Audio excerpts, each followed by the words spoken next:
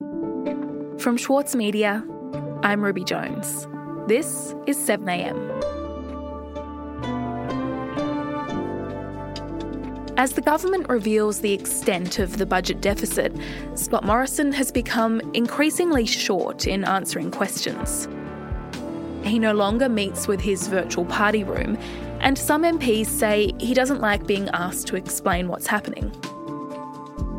Today, columnist for the Saturday paper, Paul Bongiorno, on the economic forecast and the Prime Minister's mood.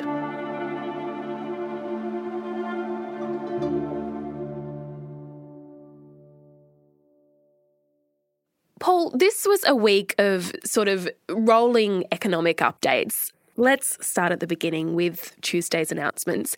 Can you tell me about what Scott Morrison and Josh Frydenberg had to say?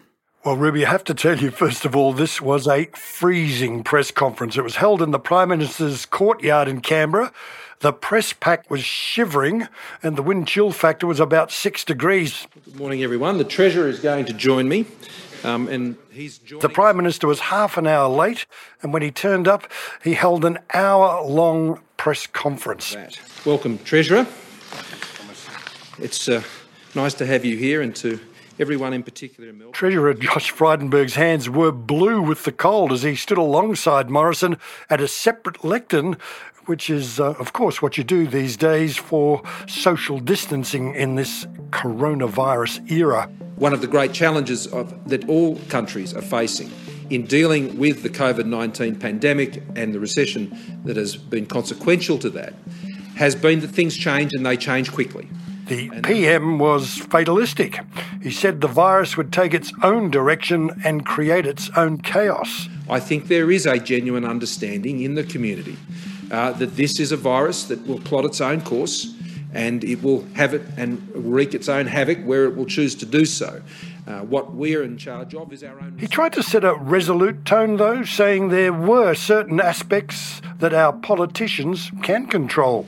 Who we are is an innovative, adaptive people, supporting each other, reaching out to each other, drawing us all through, not for survival, but to be on the other side in a position where we can emerge strongly.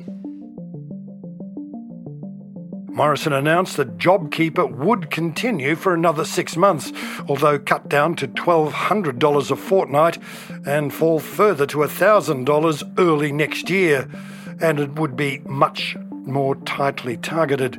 And part-time employees who were previously getting the full $1,500 a fortnight would go down to $750. He also said the job seeker payment would extend but be cut back to $400 a week till the end of the year, and we don't know what he's going to do with it beyond that. This is the next step in our journey, and it's the step on the journey that is back to keep Australia in a position where we have been able to mitigate, we've been able to prevent the worst of the impacts of this crisis wherever possible, and we will continue to work night and day to ensure that's the case.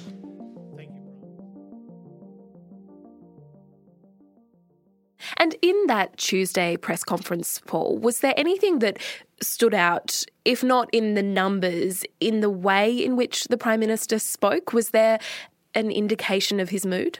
Well, Ruby, one moment really did stand out when Morrison took great umbrage at a question from Sky News' Andrew Clennell. You know, it gives you a sense of the sort of pressure the Prime Minister's under and the sensitivities that's creating. We're seeing now a year of JobKeeper. Could we see some manifestation depending on the virus of this scheme? Clennell asked the Prime Minister if some version of the JobKeeper scheme would be kept in place till the next election. And then he asked if there might be an early election. And is it possible that next election could be later next year, or are you committed to going a full term? Morrison clearly didn't like the question.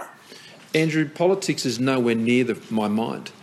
I mean, I don't think Australians could care less when the next election was. And frankly, right now, it's got nothing factoring into my thinking, not at all.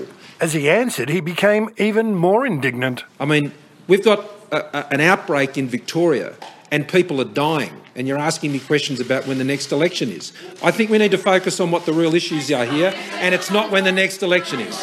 Lani. Clennell couldn't see a denial in the answer. He and others in the gallery see a logic in an election late next year.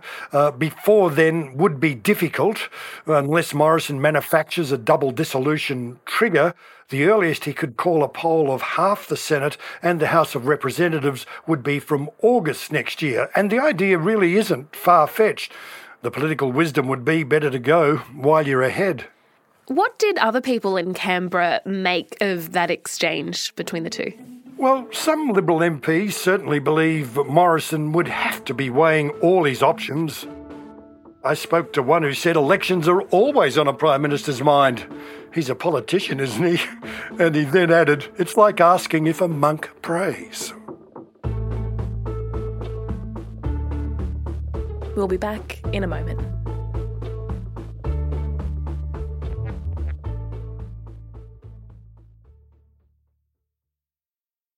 Need a reminder of what political leadership looks like?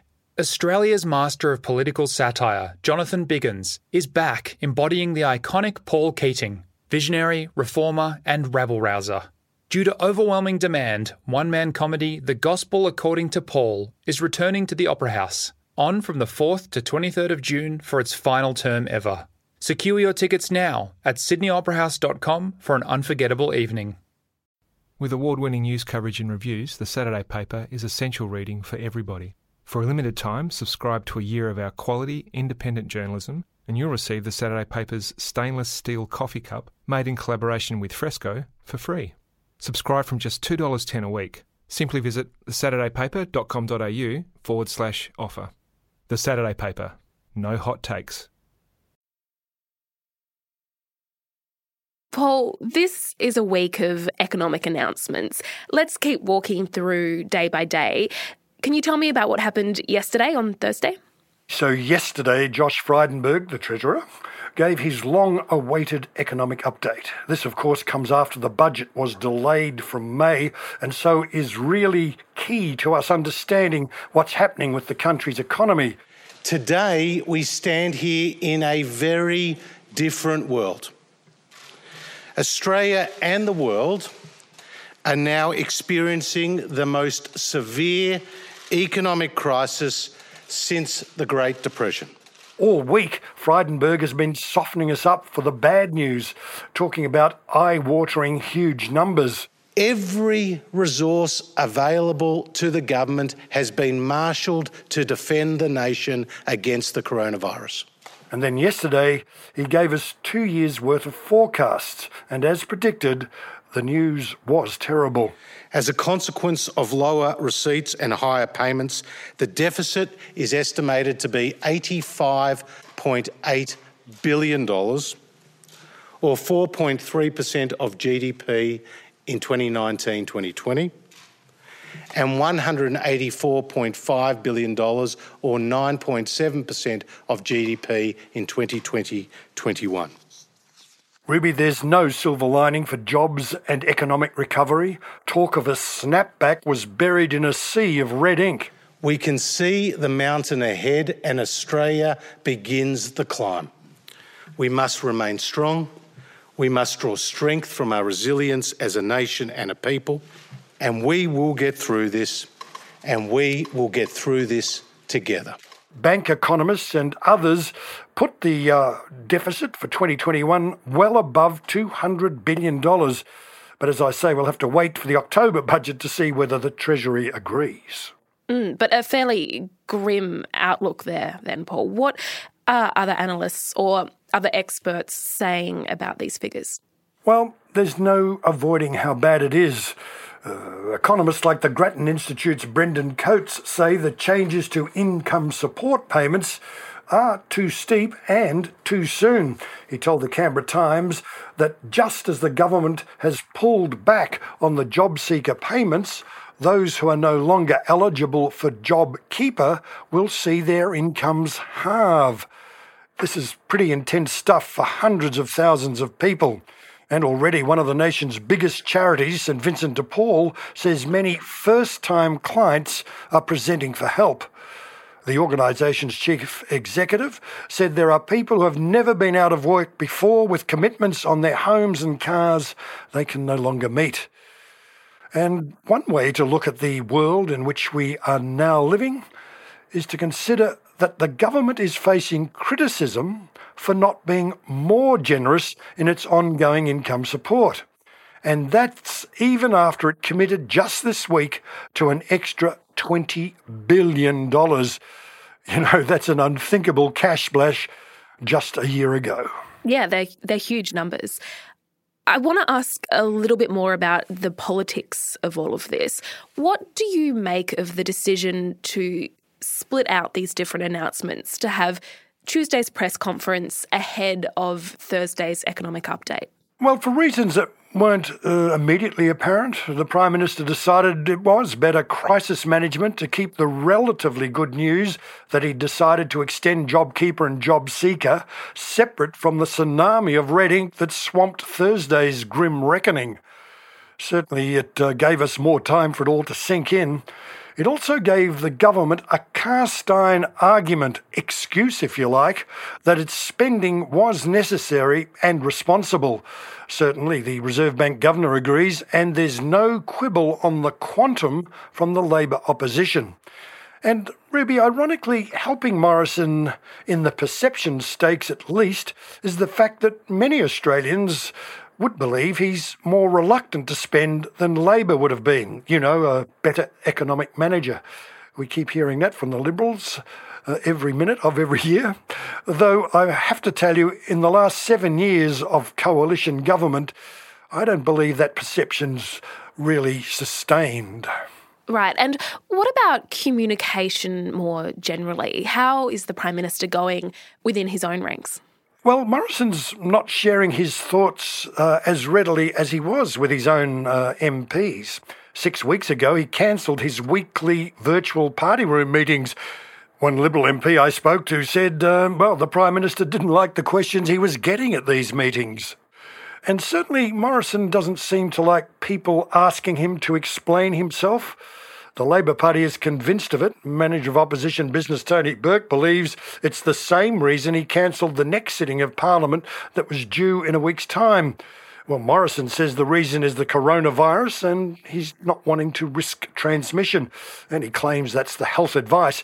But Tony Burke points out that the AFL and the NRL, well, they've been able to organise COVID-safe games, so he says there's no excuse.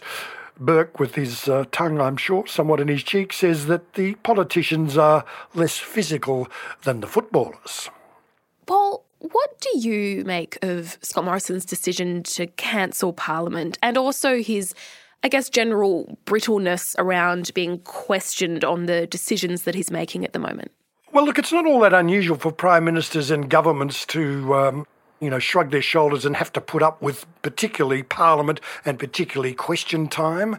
But ever since he became Prime Minister, Scott Morrison has been very ready to shut down the Parliament. In fact, it was one of his first acts as Prime Minister when he wasn't sure of his numbers before the election. So I don't think he's a default parliamentarian. I think he prefers to rule by, decree. In fact, that's what he's been doing a lot of. And what about his response to questioning? Well, the brittleness is often on display. His opponents, both the Labor Party and even those who are critical of him within the governing parties, believe his style is somewhat bullying, and like all bullies, they don't really appreciate pushback. Paul, thank you so much for your time today. Thank you, Ruby. Bye.